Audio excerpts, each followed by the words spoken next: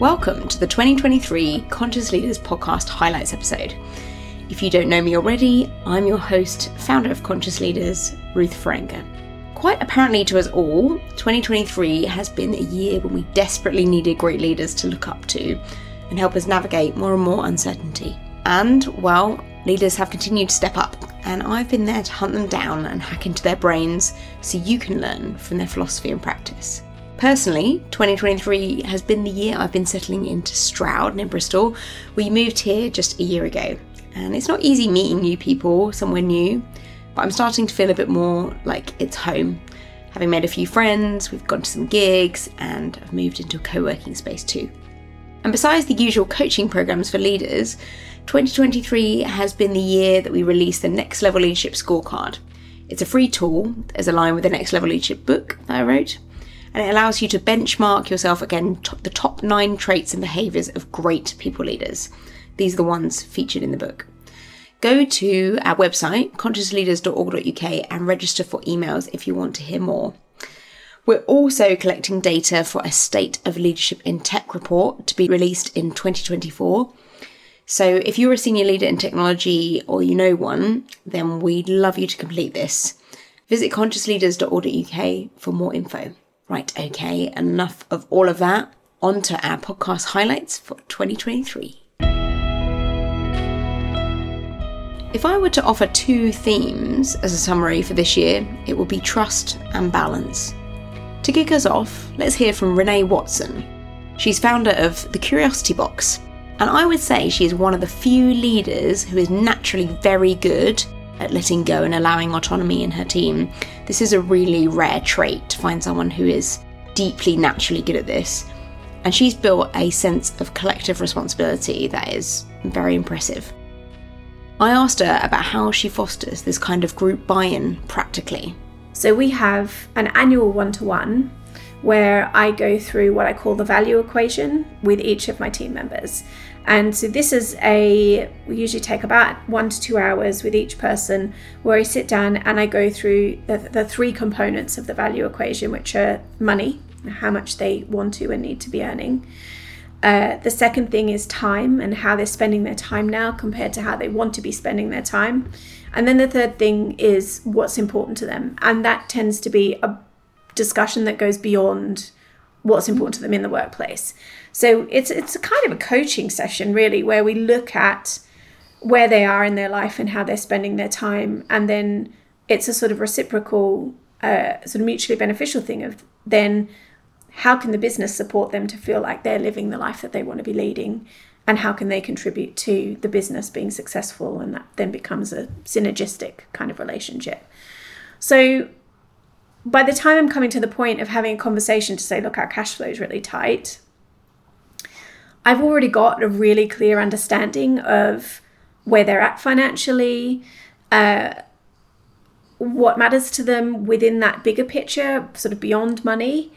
And because we've had some of those sometimes quite personal conversations, it means that very practical, this is where we're at right at this moment, conversation is much easier because the context is already there. So just to play that back to you, so check it's right. So you're having a conversation about how much they're earning, how they're spending their time, and it sounds like more like their purpose or like what they enjoy doing. Yeah. And I have a little tool that I use for each one of those things. So the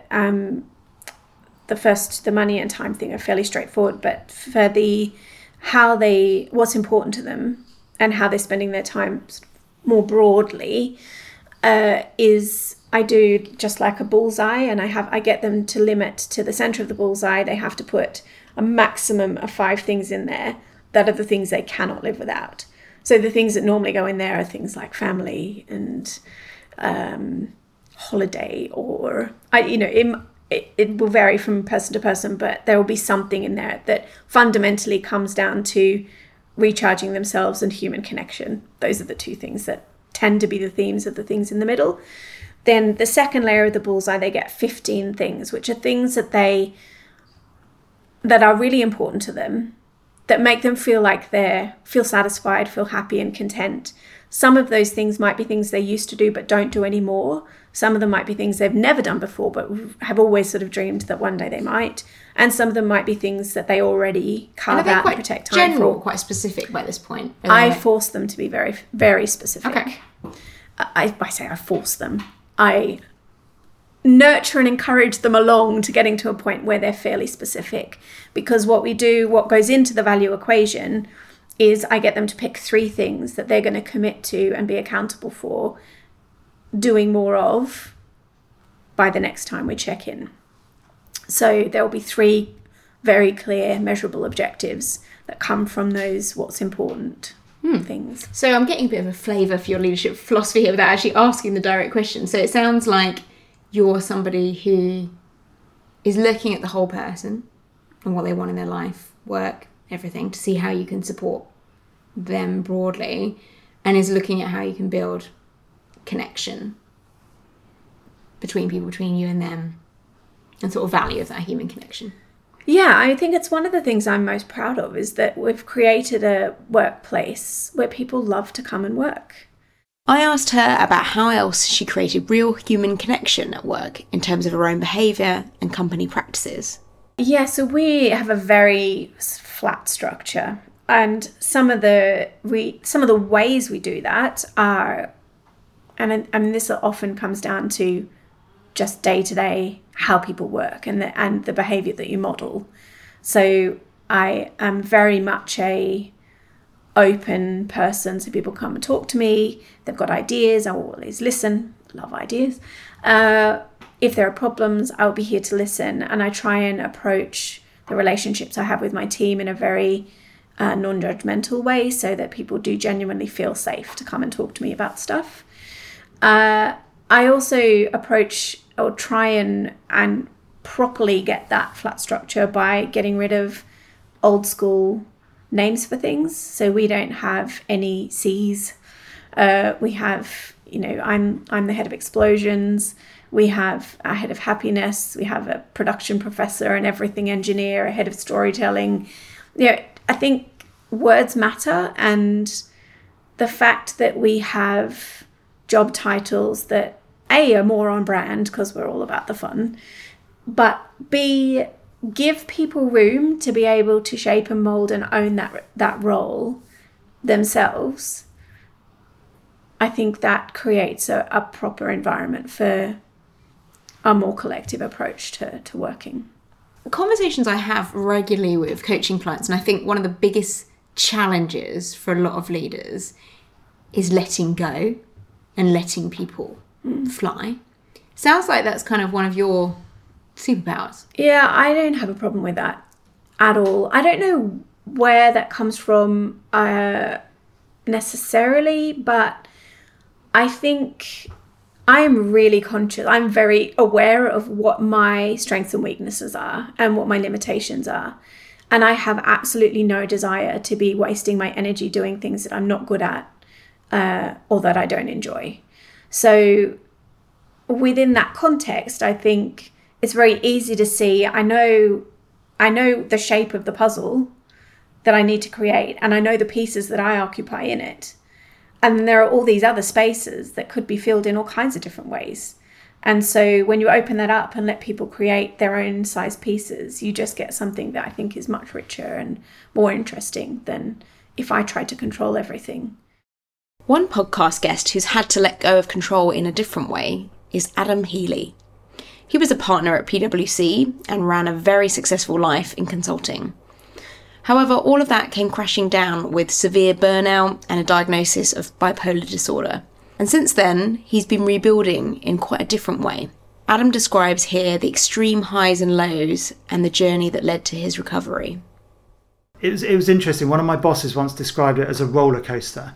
And he actually said to me, why is working with you always such a roller coaster? And I think what he meant from that was there were times when I was brilliant, and there were times where I was what I describe as the life and soul of the project or the night out or whatever it was. But then there's other times where I would be incredibly negative. I remember the early days of my career, if someone proposed something new to me, my initial reaction would have been why that was a problem or why it wouldn't work. Very, very negative. But on other days, I'd have been really excited about it, and it would be really positive. So when I look back now, at the time I only saw the depression. Now I look back, I can see that it was this roller coaster. I can see the highs and I can see the lows. Now as I track that forward, I can start to see how the lows became deeper. I had a particular trigger point in my own family where unfortunately my father-in-law took his own life. And that was obviously the trigger of a very deep low. It was a very, very difficult time for me and the family, and very upsetting. So that was very deep. But equally, when I look back at it, I can see the highs were getting more extreme as well, emotionally.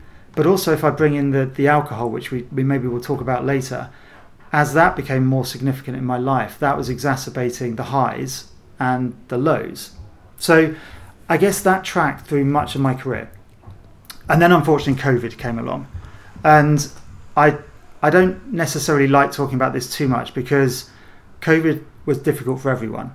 And I don't want it to seem like it was harder for me than it was for you or for the next person, because it wasn't. But what it did do in me is, again, it exaggerated those two extremes. So being locked in my room, my study, was really bad for the lows. It made me really sad, really upset. I got into my own head, and that was quite dangerous. But then when we came out of lockdown, the reverse happened. I wanted to get out. I was the first person back to the office. I wanted to go for a drink. I wanted to get my teams in. I wanted to have dinners out. And I could see all of that sort of stuff building. So I guess that's the sort of high-level story that took me to this time last year. Then it went wrong. It ultimately went wrong because the high became too high, and I behaved in a way that was not appropriate. And that's incredibly upsetting to look back on, but it's what happened. And in reality, that led to the next part of the story, which is what's happened over the last year. And I wouldn't change that for anything. That moment when I walked into a psychiatric hospital for the first time was horrifically difficult. And when I look back on it today, all I remember is darkness. It happened to be a cold and miserable rainy day in March, but all I remember was dark, cold, rain. And then I remember the day I came out as almost the opposite. It was like the lights had come on, it was sunny, it was bright, it was cheery. So it was a big transition, but it was horrific to get into.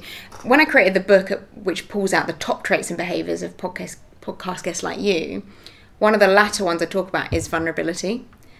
It's not as commonly shown, but it is the one I've seen that makes the most significant immediate ripple effect. Suddenly, all the walls down, and that's powerful, right? To better transform someone's openness, like in a few minutes. Yeah, I think so. I personally think vulnerability is really important, because why would I open up to someone who wasn't willing to open up to me? And yes, it's like how can I trust you if you don't also have something to share? Because if I can't see you, why should I let you see completely? Me? Like, yeah. And actually, I know this is about me, I guess, rather than you, but one of the reasons I'm very happy opening up and talking to you is because you did the same. You know, your partner's obviously a very good friend of mine, and the two of you opened up very honestly about your story. And that, in many ways, gives me the confidence to do the same. And that makes it feel very comfortable to share this with you. You showed your vulnerability, and then I feel comfortable to show mine in return. There's a word for it we talk about in mindfulness circles, which sounds like a really lame thing to say, but it's true. They call it common humanity, where we connect because we suffer, and we see the suffering of another, and then we connect. Yeah, and I think that's true. And I think with that story I shared, as I mentioned, I did talk about alcohol towards the end of it, and I don't recall the exact day it went out, but on the Friday of that week, I was just about to pack up and go home. And one of my team walked in and asked if I had a few moments. And obviously I did, because it was clearly important. And he started out by just saying, I drink too much. And then we looked at each other, and then we talked about it. And I remember that conversation went on. I was actually about to run to a train and get home because I thought I'd be home early on a Friday. And we talked for 2 hours. And all because I showed my vulnerability, he showed his. We had something common to talk about, and we talked. And was this someone like a peer, or was this someone who worked for you? No, it's somebody who worked for me. Because I mean, it feels like, I'm going to again make some slight generalizations, but in our noisy, busy world, everyone's running for something. You're running for a train, running for this, got to get back for the family, got to get to work, got to get to the next meeting. So it feels like there is a dearth, like a real gap of space for each other, really, because we don't really have enough time. So we don't make enough time for really big moments like that. Like, you could have been like, oh great, yeah, I need to wrap this up in 5 because I've got to get my train, but for whatever reason you were like, no, this is important, and you stayed for 2 hours. Yeah, and I think it's interesting because we talk about time a lot, and we all have the same amount of time. We all have 24 hours in a day. It's then up to us to choose how we allocate that time out. And as business people, we have some time that obviously has to go to our families and to sleeping and things like that. But then we're left with an amount of time where we're in the office and we can do stuff. And I think, we've talked not in this podcast yet, but we've talked a lot, together about leadership. And for me, leadership, the traditional view of leadership obviously is setting direction and strategy and all of that sort of stuff. And, that's obviously important. And in the roles that I've always done, connecting with clients, selling, those are all really key. But equally, delivering programs was really key. And in that role as a leader who delivers big, complex programs, you're expecting the people in your teams to trust you and to give you a lot of their time and emotion and a lot of effort. And in order for them to do that, they need to trust you and they need to believe that you're there for them. So this will sound, in that particular example, the reason I stayed and talked was because I thought it was the right thing to do at the time. Okay. But equally, I thought it would help me, which it did. Emotionally, it did help me. But also, I knew that if I gave that particular individual 2 hours of my time on a Friday evening, there'll be another time where he would give me an awful lot more. And therefore, I think as leaders, we have to be we have to be sensible at how we use our time. Sometimes spending an hour with a member of staff who is struggling is way more important than that status report that you're sending to a client that they're probably not going to read until Monday morning anyway. When does an employee become a priority over a client, for example? A difficult balance to strike, no doubt. But it sounds like Adam knows how to prioritise here. Going back to Adam's journey, he walks us through exactly what it is like to have bipolar disorder. Up until I was diagnosed, I didn't know I had it. And I say that a little bit flippantly, but I don't mean it as such. Like we said before, I knew I had depressions, but I was totally unaware of mania.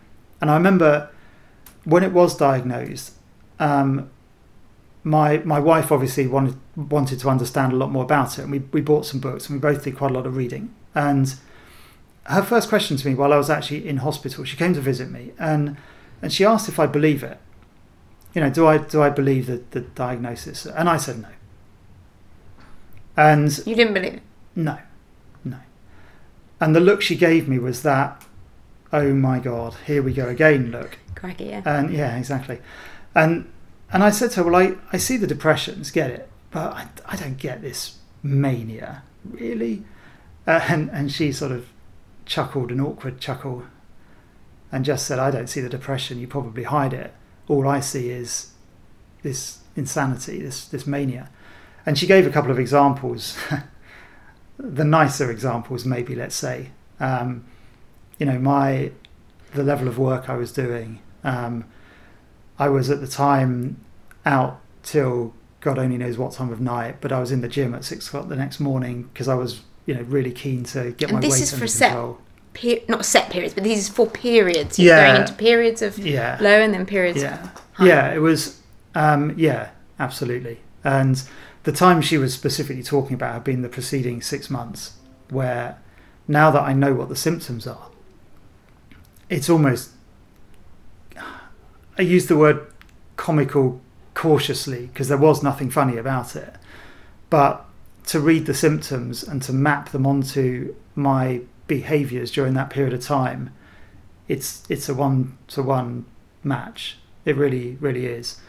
So now that I have had the diagnosis, now that I look back on it, I can see what a big factor it was in my life. And one of the activities I did in hospital was to map out some of those cycles and to pick out times in my life where I was definitely in depression and when I was going through an episode of mania. And I was looking at the things that happened in each of those phases of life. And it's interesting to reflect on because the depression ones were horrible for me at the time. But actually when I talk to people about them who were there, they don't remember them. They didn't see them really. But when I talk about episodes of mania, they saw them. And a lot of people, I've talked to a lot of close friends about this, and a lot of people have said, we worried about you at that time. We thought something was wrong. And a lot of them are like, why didn't we say something? And I don't blame anyone else at all for any of that. You know, why didn't I say anything? Why didn't I see anything? So in some ways it's one of those strange diseases, illnesses, whatever we want to call it, conditions, where until I knew I had it, I didn't know I had it. And now I know I had it, I can medicate correctly. And therefore I kind of don't have it again, if that makes sense. So does that mean you don't experience periods of mania now particularly? Or? It means that I have the tools that I need to be able to control them. So I never wanted to take medication. That to me was a red line. I wasn't going to do that. And I told my psychiatrist that. And he said, you know, quite rightly, he couldn't make me take the medication. But if I didn't, then how could he help me? This was going to be hard. Yeah, it was going to be tricky. So I agreed and I took it. And from week 1, I could feel the difference that it made. It alters the way my mind functions. Not in a bad way, not in a horrible way. There's nothing like that. But it just feels like it's calming me a little bit. Just feels like it's holding my mind within situations where in the past it may have exploded out, if that makes sense. And you said that the mania was kind of epitomised by like lots of spending, lots of just working long hours in it. So it's just everything at full speed. Would that be fair? Or full? Yeah, everything at full speed. Yeah. I remember, certain situations. It was just like bright light. It was just everything at full speed. And what no did it sleep. Feel like? Well, it felt great. And this is one of the hard things about being diagnosed with something like this, because I'm fortunate that my diagnosis isn't by any stretch the most serious. And the drugs that I'm taking are by no means the strongest drugs. Sometimes if the diagnosis was more serious and the drugs were more powerful, it would almost dull those senses a lot more than it does. And I think many people who try and take those drugs feel numbness, they feel nothingness to some degree. And you've moved from this world of excitement into this world of boredom. And that's really difficult to handle.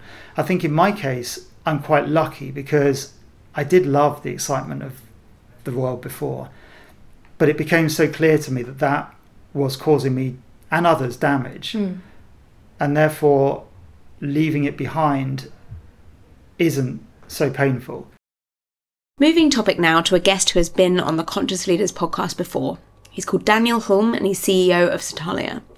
He's an incredibly successful person, successful speaker in the area of AI, and his company underwent a successful buyout by WPP recently. So this is a massive achievement. He's also a big fan of autonomy and accountability. He's a big fan of sustainable and social impact. But he does have some controversial opinions about power and power dynamics in organisations. Imagine if, we had a group of people that were learning how to play chess, and I brought them into a room and asked them to observe a number of chess games that were going on and to identify the grandmaster out of this group.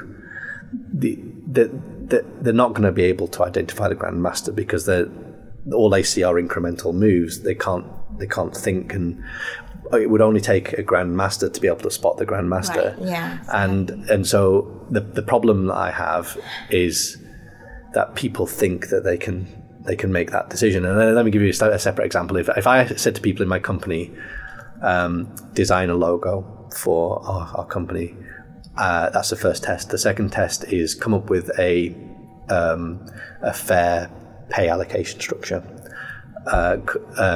Create some pseudocode for the traveling salesman problem, or write some Python for cross matrix correlation.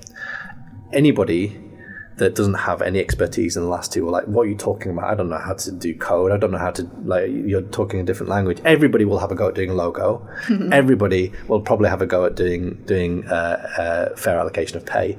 And my argument is that they are not qualified to do that. We can all be Prime Minister, can't we? We're all we're all in the pub going, if I ran this country. You're in some respects, you're doing somebody a disservice who's been studying that field, that domain, design in this case, for 20 years, and if you think you can do it without having expertise, that's the challenge sometimes, is that people don't appreciate the complexity, and the designer might never be able to explain to them why the design should be like that, because it would be trying to take them on a 20-year journey. It feels like taking people on a journey is what a good leader should do, so communicating to the right level so that people come with. There's some fascinating stuff you're thinking of doing, and you need people on board, right? In some cases, yeah. And again, I would controversially argue in some cases they should trust me in the same way that I trust them to develop logos and to write code, and they don't have to take me on a journey. They don't have to take me on a journey. But you're their employer. They've come to you with some kind of psychological contract. That's where. I don't own Satalia anymore. Many of the leaders, people who are in leadership positions, they don't have any ownership of the company, but yet at the same time they're asked to justify their decisions and explain, and somehow they're treated differently. And I want to dispel that. I'm no special than anybody else, and actually I think I should not be asked to do things outside of what I would ask other people. And again, that might sound a bit controversial, and maybe I'm missing something here. But yeah, that's where I am. This is very interesting discussion about what is leadership, and what is leadership in an environment of high autonomy, trust. And by the way, I think that there's a difference between leadership and decision making, and inspiring other people and giving them confidence in what you're doing and a vision to align themselves with. And I don't have to explain why generative AI and digital twins are going to be important over the next 3 years, but people trust my expertise and judgment. So that's what I'm good at. And so leadership doesn't necessarily mean explaining yourself. It might just mean being able to inspire people and orchestrate them. Of course, this all gets quite controversial when we start talking about inspiring people. This is where we meet trust at quite an extreme. Can we trust our society to rejig work to involve a better deal for human beings? And I know for a fact that from this and previous conversations with Daniel, that he has a new vision for humans that involve a lot less work and a lot more fulfillment. And if only it were him orchestrating the ethics of all AI companies and regulating them, I would feel much more comfortable. And based on the chess grandmaster example, he does not believe that leaders should have to explain themselves in all cases. Now, I trust Daniel, and I'd be really happy with this. However, I don't know if I'd be happy for most senior leaders to stop explaining themselves. Most of them don't do it enough, and people don't feel part of the vision. They don't understand where the company is going, and they don't feel part of it. Well, let's go back to Daniel for part 3 to discuss this further, perhaps next year. Moving on to our next guest, Chris Phippen, who at the time was CEO of Hatless, a software and digital design agency that employs students. Now, before we have Chris's clip, I should probably mention that he is 24 years old, or he was 24 years old at the time of interviewing, and he certainly was the wisest 24-year-old I have ever met. And he has the most uncanny ability to understand and leverage young people at work. The core of our business is bringing in people that have very little experience. They've got a brain on them though, and they want to work, that they want to achieve something. The attitudes, right? Yeah, the attitude's super important. Now, there are some times that we get someone with the right attitude, and we do really struggle to train them to do the actual thing. And those are kind of unfortunate scenarios, but I'll always work hard to okay, well, let's find you something else because I like you, I care about you, you're my responsibility, let's figure something out. What's the story here? But a lot of them will then struggle with imposter syndrome. And I think imposter syndrome is more linked to that shame idea from earlier. It's not about what you think of yourself. Now, for some people it is, I don't think I'm capable. But a lot of it is actually, I perceive other people as more capable, and if they, the people I trust to be capable, see me, they'll see a fraud. So there's a layer of separation. But the easiest way for me to dismantle that is to point out to them that nobody else knows what they're doing. The experts that they hold in such high regard are in these companies, these CEOs. Yeah, these CEOs. Yeah, I mean, look at me. Like I'm a young CEO. I will fully. I am heart on my sleeve. I have no idea what I'm doing. I've got some experience. I've read a lot of books. I've experienced the world more so than most people. I can make a better educated guess. You could come up with a better answer than me, and I trust you to do better than me. If I can tell you the stuff that I've got, we can work together, and I hope that by the time that they graduate and move on, they're better at those things than me. Now, on the development side, they will get much better than me very quickly. I don't have the time to dedicate to that right now.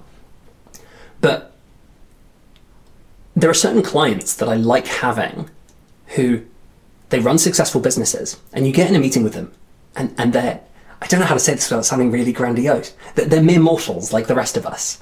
They would give off typically this vibe of being like, oh yes, I am super big and important and powerful and I've built this multi-million-dollar company. And you sit in a room with them, or you have a coffee with them, and it's just like, yeah, I just have kind of winging it. Yeah, winging it. I like to have barbecues with my friends just like the rest of you. Yeah. I like seeing the number in my bank account go up. And a lot of my team see that and they're like, it shatters their worldview a little bit initially. I view it as a process of managed disillusionment. But I think it's a powerful form of disillusionment because it breaks down a limiting story. The story is, there are people out there better than me, and there's something unattainable about that. But then I also meet friends of mine who are just having kids for the first time. They're like, I'm not ready. What do I do about this? And I think parenting is like an ultimate form of leadership. You can't escape it, really, and has huge implications. And they'll have kids, and I'll be like, okay, well, let's break that illusion slightly. Were your parents ready? You turned out okay. And they're like, yeah, but I was traumatized by this and that. And it's like everybody's parents We're all traumatized by everybody. But yeah, take the stuff you've learned, do a good job with it. That's as good as anybody can do. He also talks about authenticity, power, and pain tolerance in ways that I think are really practical for leaders. I'm very much a heart is very much on my sleeve kind of guy. Most people know most things about me. And I think people trust authentic people more. I think if people know that I am someone who struggles but gets through it and I have ways of doing that, and that even when that's the case, I'm there for them, that's, I think, a really powerful thing. I think it also, as much as we don't talk about it very much, power is a thing, it does exist. I think we're almost afraid to claim power.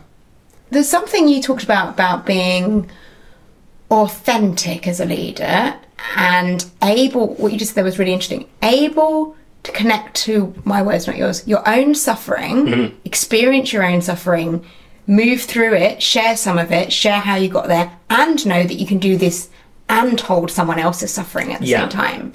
I think we're almost afraid to claim power because, well, there's a couple of things. One is there's a social stigma to it.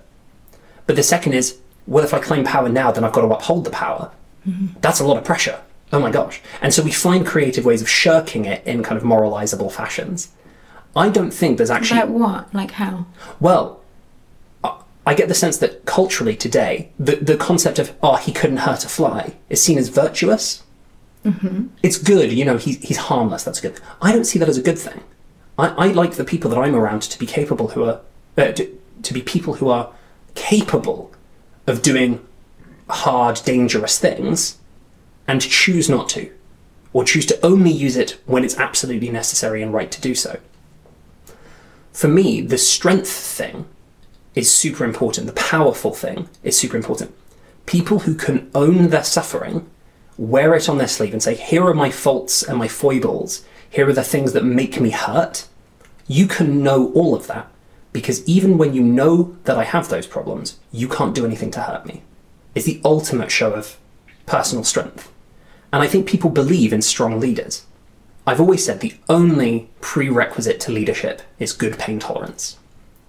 Because it doesn't matter what you do. If you're in a leadership position, by definition, you're pushing the envelope. You are the avant-garde. You are the object that the wind will hit first.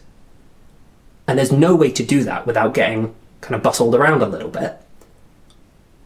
And you have to kind of grit and bear it. Mm. So the suffering is part of the journey. Yeah. Is what you're saying. Yeah, so a lot of my kind of ethos comes from the kind of Stoic literature. And one of the big sentences or big ideas in that is the obstacle is the way. Any leader that starts quoting Stoic philosophy is definitely after my own heart. Indeed, I've decided that I would like Chris to be my friend forever. So if you're listening, Chris, I'm afraid there's no escape. I need a young, wise person like you in my life. And finally, on to Tom Hall, who is General Manager at LEGO Education International. I particularly enjoyed this interview because it took place at the LEGO offices, so I got to see some of their nice gadgets and models there, which was cool. And what I like about Tom as an interviewee is really how self-reflective he is and how well he manages himself and manages his mood. Now, self-management is one of those initial key traits I pull out in the Next Level Leadership book. So there's 9 of them, and self-management is one of the first. And it's really core because it's great role modelling to manage yourself well. And 2, it's also really good mood management. So if we show up in a mood that helps other people show up well, then that has great energy for them. So by really looking after our stress levels, our mood, we help other people show up better too, and we can be much more present for them. And intentionality and presence are a really important part of Tom's style. Anyhow, on to Tom's take. I think you've got to be all in, and you can have off days, we all do, but I think you have to make a conscious choice in this leadership role. I'm going to be open, I'm going to be myself, I'm going to be very present. That's a choice. I think about the things that I've changed in my style. I'm so easily distractible, and so I really have to make a conscious choice to not have my phone near me or not have sort of things buzzing at me, because I can go into a million different directions of distraction. So staying present. You and everyone else. I mean, this is our time, isn't it? It's almost like a superpower to be present in this day. Yeah, that's a great phrase. I am working really hard on it, and sometimes it's really effective. I actually have in my notebook I sort of score things that I do, and I've got have I exercised? Have I meditated? Have I shown up with my values? Have I been present and focused? And I sort of mark by week how I've gone on that thing, and it helps me track again, am I in balance generally? Am I sleeping well? Am I kind of looking after myself? And I can see the weeks that I've really enjoyed, or I sort of end a Friday feeling pretty energized. So you're marking yourself on these things on a weekly basis. So literally, I go through the weeks and I'll mark them down. That just helps me kind of, again, being intentional. I'm not saying I do this religiously, because that wouldn't be real life, but I will then look at a week and be like, well, how was my energy this week? And can I link that to the choices that I made? And generally I can. Yeah. So intentionality and presence and focusing on that presence. Say what you mean by presence. I think, choosing for I'm not a multitasker, and I'm sort of pleased that I guess I'm reading more and more that none of us naturally are, and it's probably an unbelievable state to get yourself to. But for me, presence is like being all in this moment, this conversation, this plan, and then knowing that I've organised myself to go on to the next thing, and I'll deal with that next. But for now, this is what's important. And I think when you're leading as well, I've had this experience of being on the receiving end of presence and on the receiving end of sort of distracted leadership. It can feel magical when you have a very present leader who you can tell is visibly interested in your work, interested in you as a person, wants to get somewhere with you, versus this is just a process I'm going through because it's on my calendar for the day. And again, I think that it can really sort of make or break team dynamics in terms of you being fully in the room. So I try really hard on that, and it's an evolving process. Yeah, I mean, it's a really key topic, I think, presence. I'm a big believer, well, it's not even a belief, it's a fact, isn't it? Life can be really short, and I think we've got limited time to go at everything. Yeah. Therefore, make it count. And therefore, if you're going to have a conversation that could be very dry, make sure you know what you want to get out of it, and then move on to the next thing. And it's just like, it's that sense of, intentionality and focus. But, that focus then does need downtime. So I'm, again, the planning and the exercise and the diet and the sleep, all of those things are important to then make yourself show up well. But there's a time of day where you just have to check out and you're like, I'm done. And back to Chris Phippin's theme of pain tolerance, Tom Hall also does this rather well, and he's clearly very good at helping others deal with their difficulty too. And I think I have reasonably high pain tolerance. My wife would laugh. I once had back pain and cried, but I man do. flu I is a whole different. I think on a work level, I do have high tolerance for kind of disruption and chaos. I like change again, and change can come in many different flavors. It can be very sort of digestible and manageable. It can be enormous and scary. What gives you that trait? Because that's not, I don't hear a lot of people say, like, I kind of can handle a lot of complexity and change. And well, I'm quite good at zooming out and sort of putting things in perspective, and lots of different things help with that. But whether it's the meditation or it's busy family life or outside interests, it's always I can sort of compartmentalize and put things in relativity relatively easy. And do you actually, in your mind, zoom out? I do. Oh, totally. Yeah. So there's some stuff going down. Yeah, I will literally sort of think about myself looking down on the world from a spaceship, and like, how big a problem is this if I'm looking at the country, and it generally helps to make it feel quite tiny and manageable. I'm not saying that solves everything, but I think the ability to put things in perspective before the end of a day is out, I can do that, and that I think builds more resilience of, do we need to panic? Do we just need to actually step back and start building a plan to make this right? So I don't know where that comes from as a trait, actually. But it's that sense of anything in your upbringing. I don't know if the sort of don't panic. I don't think it's British stuff, stiff upper lipness, because that wasn't really like my upbringing. But it's just a sense of how complex can this be, and then therefore break it down into simple things. And how do you help your team with that? Because it's I feel like that's quite a strong leadership capability to better hold. Someone comes at you and they vomit their problem and go, Tom says, blah, blah, there's all this stuff going down. Now what? I will say, I think very like, the words I will use will be like, well, let's step back, like, let's put this in perspective, put it on the table, like, what's the problem statement? What are you trying to solve? There's often all these like competing things and there can be a mixture of personal and work and just a mountain of work things. Like, well, in this particular scenario that's freaking you out, what's the problem statement? First of all, put that down. What are your options to try and solve it? And I don't know if that is a coaching style, but ultimately it is a sense of like, well, let's just get it down to the absolute essence and hopefully simplify. There's just lots of swirl and noise coming at people all the time. So I think I can do that relatively easily. Sounds a nice coaching style. One question I quite often ask clients when there's a lot in it is, what is the question you're asking yourself? Because we have all this noise, like you described noise, so much noise now, we're busy, things pulling families. What is it you're trying to answer? And I like that, then distilling the options, it kind of helping people kind of solve their own problem. And and how can I help you ultimately? What would be useful for me to do here? They might not have thought about that, what do you think your options are going ahead? And, are we going to make a decision, or do you need longer to think about it? And hopefully that makes a difference. Well, that coaching style certainly does make a difference, Tom. And for me, training leaders in coaching skills is one of the most directly impactful things that I do.